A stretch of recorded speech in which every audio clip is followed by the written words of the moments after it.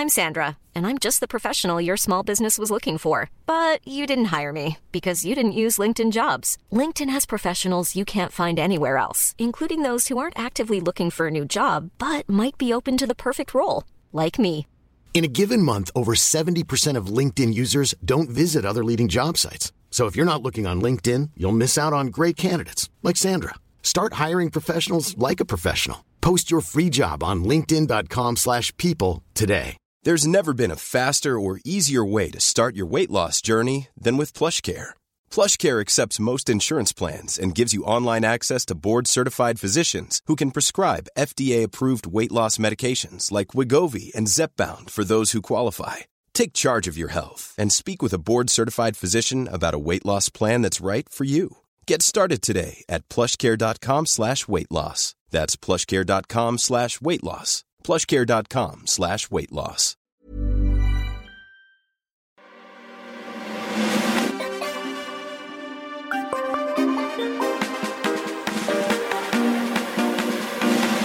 Hello, I'm Marcus Bronzy, and this is Marcus Meets. Welcome. It's a show that's made for you, and what you think of it is super important to us. We will take your feedback whenever we can, and you can give us feedback by leaving us a rating and a review. We've made it easy by putting a link in the show description of the podcast. You might want to after today's episode. So, there's a computer game called Homefront. And now, because computer games are very, very realistic, visually, the way they sound, the whole experience, they bring in specialists, depending on the type of game, to help make them as realistic as possible. For example, an F1 driver may come in and sample, the reality of an F1 game. Now, Homefront is a game about guerrilla warfare, especially this latest one, Revolutions. Definitely about that. So they brought in a specialist that was in the SAS. So part of this conversation is discussing the reality of the computer game. And the other is just exactly what guerrilla warfare is. What can we disclose is something we cover. What are the most successful special forces operations? What exactly is guerrilla or revolutionary warfare? What kind of technology do they use? And I ask a question at the end, which a lot of people ask me to ask. And whether or not that was a good idea, well, I'll let you decide and let me know if you think it was a bad question to ask. But in the meantime, we kicked off the conversation just by clarifying that the name he's given me, the name that you've given me, Stephen Bradshaw, that's not your real name, is it, Steve? Of course not. So you were actually a Special Forces professional. Yes, I used to be a Special Forces operative. Yeah. I left the Special Forces and then engaged in some sort of specialist intelligence gathering work overseas in the Middle East, which was nice. I then returned back to the UK 18 months ago and then sort of turned the volume down on my life. Right. And then I've pursued quite a normal life for the last few years. Excellent. Okay, so 18 months. Yeah, excellent, Steve. So we're here to talk about Homefront. Sure. And the Special Forces. Okay. One of them I have a little bit more knowledge about than the other. Obviously, the Special Forces side of things is where there's a lot of knowledge missing. Sure. And we're not messing around. In all seriousness, Steve is not your real name. We cannot actually disclose your real name. No, that's true. Okay. And what part of Special Forces were you in, Steve? That's a difficult question for me to answer. All I can say is I was in a specialist branch of the military, a unit within the British Special Forces. Okay. And like, how do you get into that? Was it like, does someone come knocking? I've only seen films, so I can only presume, there's a man in a bar drinking who's had enough of the military. Someone rolls in and says, we need you in this Special Forces. That's the only way I can sort of see this happening. How does it work? Well, it's really straightforward. To become a candidate for Special Forces, obviously during the military, it's irrelevant which department of the military you join, right. Whether it's Army, Navy, Air Force, Royal Marines, it is irrelevant. Once you've done a sort of decent amount of time, minimum of 4 years, you can then volunteer for Special Forces selection. Right. And obviously the selection process is well documented. Excellent. And it's hard to get into the military. Yeah, we all know that. Yes. How much harder is it to get into a Special Forces team? Well, on my selection, 280 people started selection, and six of us passed, made it to the end. Wow. So that's the sort of ratios you're working on. And it's quite, as people drop out, I don't know if you can recall the film Highlander. Yeah. It's, I feel the force, and as people drop out, you sort of get stronger and stronger. So as the numbers dwindle, the camaraderie increases a hell of a lot, and you sort of feel stronger as a person.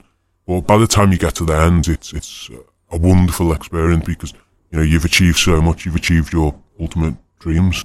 Yeah. But then that's just the start of your SF career. So you're at the bottom of a very large ladder at that So point. you still got like a sort of mountain to climb in terms of like, there are levels to this. Yeah, sure. You spend your first 3 years on what they call probation. Which is the same as normal, but if you mess up in that first 3 years, you can get pretty much, guarantee you'll be get RTU to return back to your original unit. Oh, wow. Whether that's Paras, Marines, or whatnot. So, but yeah, and once you've done those 3 years, you pretty much cemented your career then, and your career path is there for you to continue as long as you can hack it. So. Wow. So I just thought when you're in, but literally you have to be on point for 3 years. Yeah, sure. And then they'll give you a little bit of leeway, but ultimately if you mess up severely, you will get RTU'd at some point. What is messing up severely? Like, what would be messing up severely? Just sort of the worst mistake you can ever make is sort of lying or letting down your teammates within your team. If that was an issue, then obviously you'd be gone. You lose, if you cannot afford to lose credibility in that environment, or as a serving SF operative. Ultimately, your small man teams, extremely small, 4 sometimes 2-man teams on the ground, an extremely important job to do. And if you get it wrong, lives will be at risk. Okay. So these are very, very small teams, like you just said. Yeah, sure. What sort of things do these small teams do?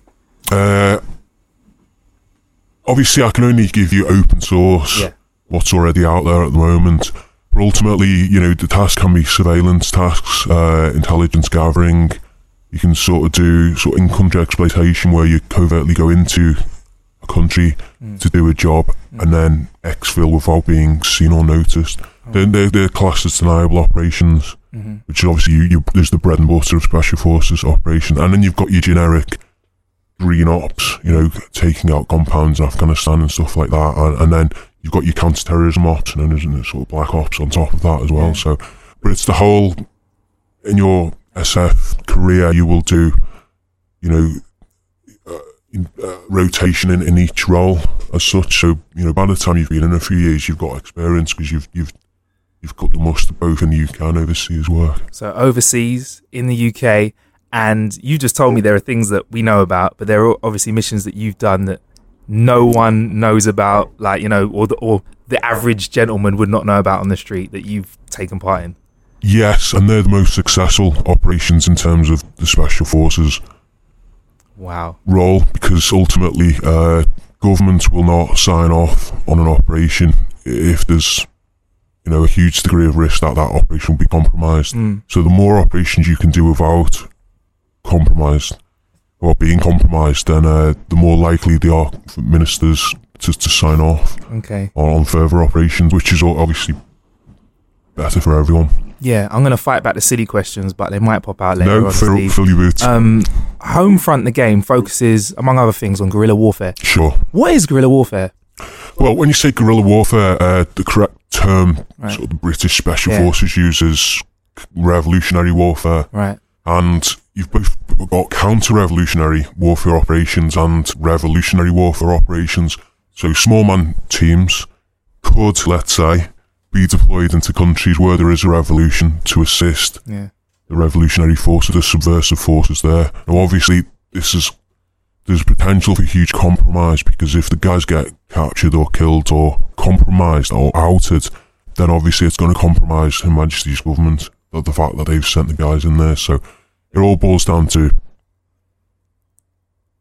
secrecy, diplomacy, and a few other factors. Okay. If that makes sense. Yeah, I get it. So is that what makes it different from other types of warfare, than the sort of secrecy side of it, and the fact that it's happening quite low key? Yes, obviously, if you look at the protracted war we engaged with in Afghanistan, it was quite a simple evolution from our perspective, because we were on the ground, we got targets to take out, and that's what we were doing. So there was very sort of little to lose. It was very simple, cut and dry, black and white. Is the target, whether it's high value or not, that's fine. Mission accomplished. In the game, there's a definite difference in Homefront. There's a definite difference between the weapons that the military has and the revolutionary teams have. Sure. Is that the case in real life? Like, how realistic is that? Yes, in a nutshell, revolutionary warfare fighters have to make do with what they've been given, and that's that. They have to make the best out of a bad situation. Yeah. Obviously, any sort of expeditionary warfare invading force, they will have the best weapons available, the best logistics process for weapons, ammunition, food supplies available, fuel as well. Obviously, guerrilla subversives have to make do with what they've got. In the perfect scenario, they can have weapons that will be equivalent to what the invading force have, but in reality, it's never the case. Okay. So it's all about making the best out of a bad situation. And when I had a little play of the game, I can honestly say that even though, like you said, that, they're making the best of a bad situation, a lot of the weapons that we use were still quite effective. Is that still the case? So, Yeah, sure. I mean, if you look at, let's go back to, Afghanistan, for instance, there were Taliban snipers successfully taking out troops using old World War II rifles and iron sights as well, and that's a fact.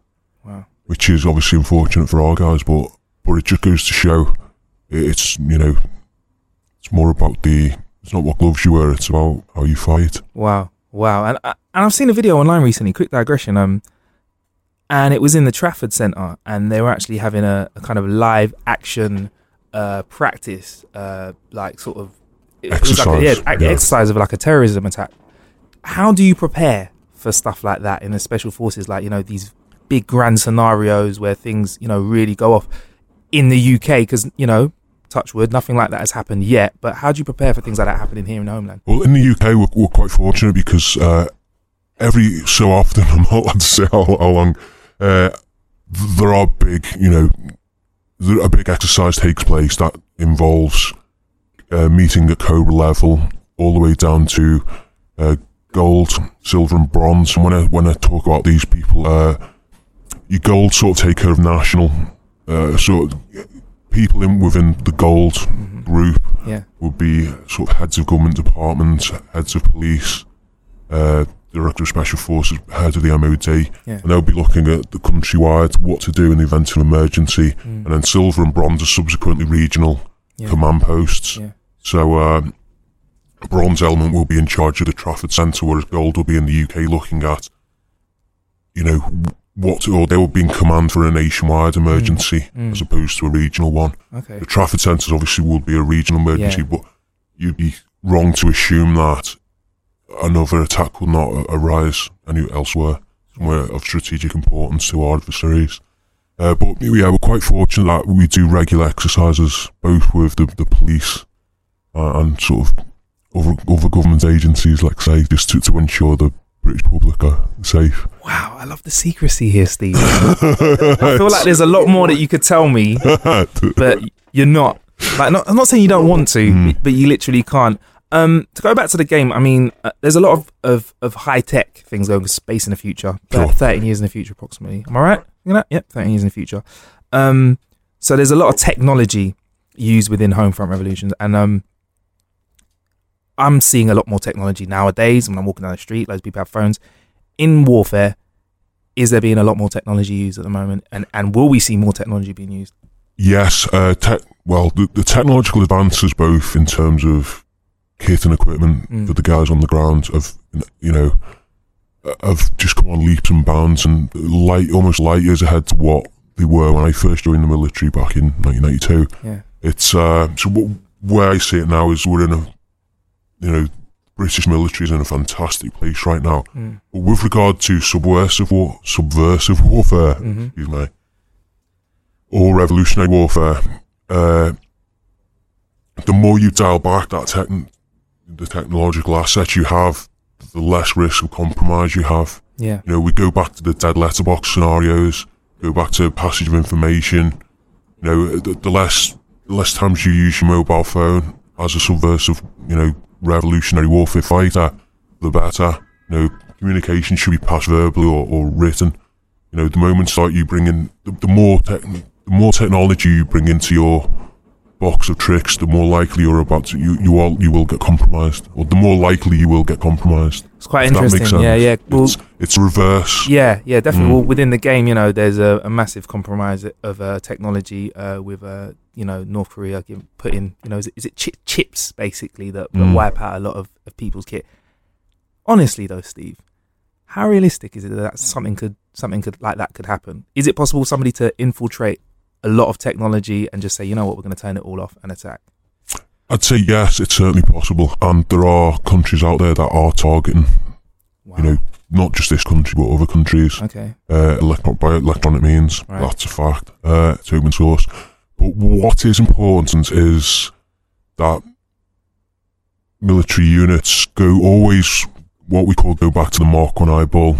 You know, the very basic form of doing things. So instead of giving a recruit a GPS and teaching him how to use that, you give him a map and compass and teach him how to use that to navigate. Once he's mastered that, he then moves on to using GPS and advances. So if all the technology is wiped out, obviously countries that rely on technology, which, you know, the majority of us do, they will come unstuck. But ultimately, the ones that focus on the Mark 1 eyeball techniques of doing things, you know, they're the ones more likely to exceed.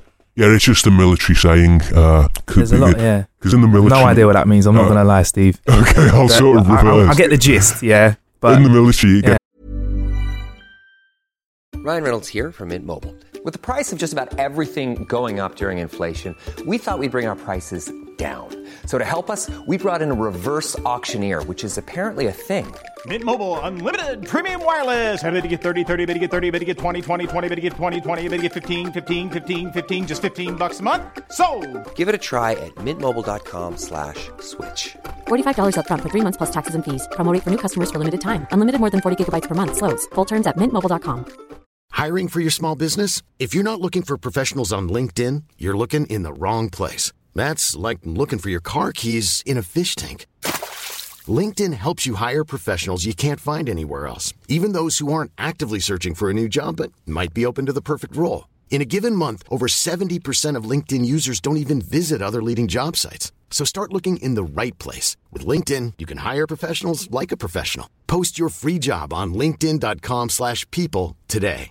Hey, it's Paige DeSorbo from Giggly Squad. High quality fashion without the price tag. Say hello to Quince. I'm snagging high-end essentials like cozy cashmere sweaters, sleek leather jackets, fine jewelry, and so much more. With Quince being 50 to 80% less than similar brands. And they partner with factories that prioritize safe, ethical, and responsible manufacturing. I love that. Luxury quality within reach. Go to quince.com/style to get free shipping and 365-day returns on your next order. Quince.com/style. Given a piece of equipment, and that's the Mark 1, and then suddenly that breaks, and then the MOD will give you the Mark 2 version, which is improved slightly. That will break or let you down, and then you'll get the Mark 3 version, and that's the sort of, you know, the common pattern that happens. You know, so technically that does give you training that can mean that you can sort of cope with, you know, revolutionary warfare, because they make you scale back and sort of go from square one and move forward. Definitely, you need to start at the very grassroots of soldering in order to build a good plinth in order to, you know, conduct operations effectively. Okay. Now, when I played my little demo of Homefront, I was pretty ruthless. I was out there kicking, I was punching up people. I'm pretty brazen anyway. I like to test the game's AI and be a little bit cheeky. But in real life, I have no army training. I go to the gym. I'm pretty average, fit and healthy. If a scenario happens, like, you know, said scenario in Homefront, what's the best thing a man like me should do? What's the first thing I should do? It's a very good question. Yeah. It's important with regard to the recruitment of volunteers. You need to look at aptitude. So you've got guys who are got experience, medics, doctors, nurses. Obviously, it'd be ridiculous to put them on the front line. Yeah. They'd be of huge importance. Okay. Behind the lines, working at field hospitals, stuff like that. Patching up the casualties. Okay. And that's great. You've got guys who are extremely nosy or informative, and so if you use those guys as your intelligence gatherers, right, that's horses for courses there. Right. So obviously, I think the key to success from a recruitment perspective is you identify aptitude, and then you enforce that with training specific to their roles or the end state roles, right, and then you just utilise them to the best of their ability, right. And that's. I hope that answers that question. Basically, I think you're saying go get my GP, make sure he's safe, and don't put him on the front line. Go and get the nosy Parker. I got Mrs. Craigson. There's a couple doors down. She's always got her eyes looking through the net curtains. Get Miss Craigson. She's going to be my intel. There's a couple of big guys on my street. I reckon they can be front line, and that's my little team, my little revolutionary team, ready to. Is that what we call a cell? That's pretty much your cell. Yes. However, within that cell, Miss Craigson's probably the most important member of the cell. Really? Yeah, because all operations have to be intelligence-led. Right. You have to, and that's it. You can't just go out there and hit a random target, because that could be detrimental to the main effort. Okay. So all intelligence-led, intelligence. Right. Do as much targeting as possible. Right. Add as many security layers as possible so that your cell are not compromised by any means. Right. Add the deception leg in there, which you'll need to make sure no one follows you up. Okay. And then continue with the task you've been given. What is it? What's the deception leg? When I say deception leg, you need to put as many filters in place that will not compromise your cell. Right. At this stage, I don't want to give examples because I'll be giving too much away. Okay, so just layers to stop people getting the information that I've got, knowing where I am, and different things like that. Okay, so you've worked out what the best thing for me to do in a home front scenario, right? What about the worst thing to do? What would be the absolute worst thing I could do? Captured. Get captured? Yeah, sure. Okay. So obviously, what tends to happen during revolutionary warfare or any sort of guerrilla warfare, it's important for your fighters and your commanders to have sort of compartmentalised access to information, so they only know specific to that task. If you sort of, as a commander, you'll need to know information regarding other units and subunits, and so you can mutually support each other. Now, when commanders do get captured, it's a huge concern because obviously information can be compromised on that level. You could have been working on an attack, months down the line. Obviously, those plans have to be shelved, put on the shelf, and then you focus on additional. You look at where, you look at information that hasn't been compromised. And that's key. Yet again, it's the worst thing you can do is get captured. Obviously, if you're killed, you can't give information away. But in terms of what the enemy are desperate to know that. Wow. And you seem like quite a serious person as well. And I don't want to be like one of those dickheads that comes along and takes the piss out of what you do. But do you get to have fun, when you're in these sort of war zones or when you're doing these missions? Or is it strictly you have to focus on the job at hand? Is there a chance for a laugh, a giggle? Yes. One of the most important attributes to have as a Special Forces operative is both humility and humour. Yeah. More so humour because, you're in some horrendous, hairy situations. Right. It's when you're in those situations you've got to be at your best, both to mutually support your team members, but to just generally, resonate goodness amongst the group you're in. Yeah. So we're just normal people given a, difficult task to do. And without anyone finding out about it. Yes. Even harder. I'm going to be totally honest with you. I asked a lot of people to give me questions to ask you today. And the number one question was, what is your body count? And can you share that with us?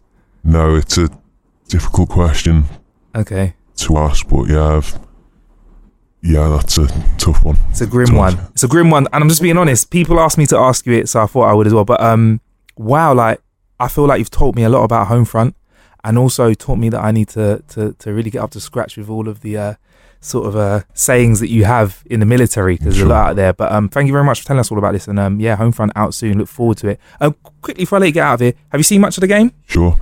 Yes, I'm very impressed actually. It's Yeah, it's good stuff. I'm personally going to buy it myself. Yeah. And what are your thoughts in terms of how close it is to, like a real life scenario? Yeah, it's a computer game. It's not real life. How close are we in terms of the Well, I think in terms of, employment of IEDs, remote control IEDs, stuff like that, it's all relevant, quite relevant. And that was literally it.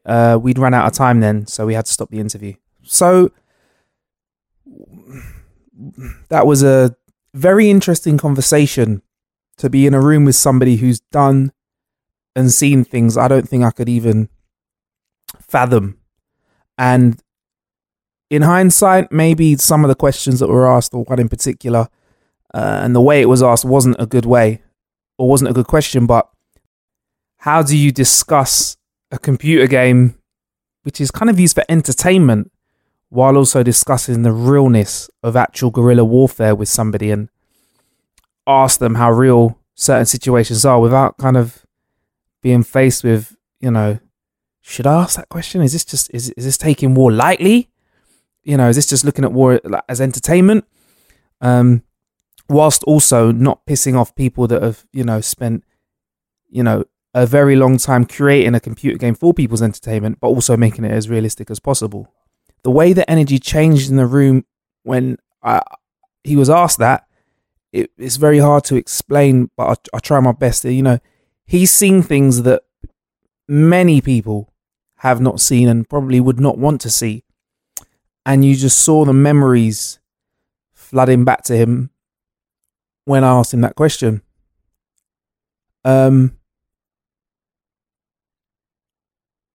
It was awkward, to say the least. But I suppose sometimes conversations that you have are not always easy, and sometimes, I might ask the wrong question. Feel free to give me your feedback on that, or if you want me to ask or talk to more people that come from a similar situation that Steve has, let me know. You can listen to Marcus Meets via iTunes podcast for Apple devices, or Acast, which works on most phones. If you're unsure what will work on your device, head to marcusbronzy.com/meets to listen with whatever device you desire. We would love your feedback in the form of a rating and review, and you can do that by going to marcusbronzy.com/review. And if you really want to support the show, you can become a patron of Marcus Meets, get access to bonus content like today's episode early, exclusive merchandise, and have input on actual show content yourself. You can donate as little or as much as you want, say the cost of a British cup of tea, by going to marcusbronzy.com/tea. That's marcusbronzy.com/tea. Hi, I'm Daniel, founder of Pretty Litter. Cats and cat owners deserve better than any old-fashioned litter. That's why I teamed up with scientists and veterinarians to create Pretty Litter. Its innovative crystal formula has superior odor control and weighs up to 80% less than clay litter. Pretty Litter even monitors health by changing colors to help detect early signs of potential illness. It's the world's smartest kitty litter. Go to prettylitter.com and use code ACAST for 20% off your first order and a free cat toy. Terms and conditions apply. See site for details. Hey, it's Paige DeSorbo from Giggly Squad. High quality fashion without the price tag. Say hello to Quince. I'm snagging high-end essentials like cozy cashmere sweaters, sleek leather jackets, fine jewelry, and so much more. With Quince being 50 to 80% less than similar brands. And they partner with factories that prioritize safe, ethical, and responsible manufacturing. I love that. Luxury quality within reach. Go to quince.com/style to get free shipping and 365-day returns on your next order. Quince.com/style. Imagine the softest sheets you've ever felt. Now imagine them getting even softer over time. That's what you'll feel with Boll & Branch's organic cotton sheets. In a recent customer survey, 96% replied that Boll & Branch sheets get softer with every wash. Start getting your best night's sleep in these sheets that get softer and softer for years to come. Try their sheets with a 30-night guarantee. Plus, get 15% off your first order at bollandbranch.com. Code BUTTERY. Exclusions apply. See site for details.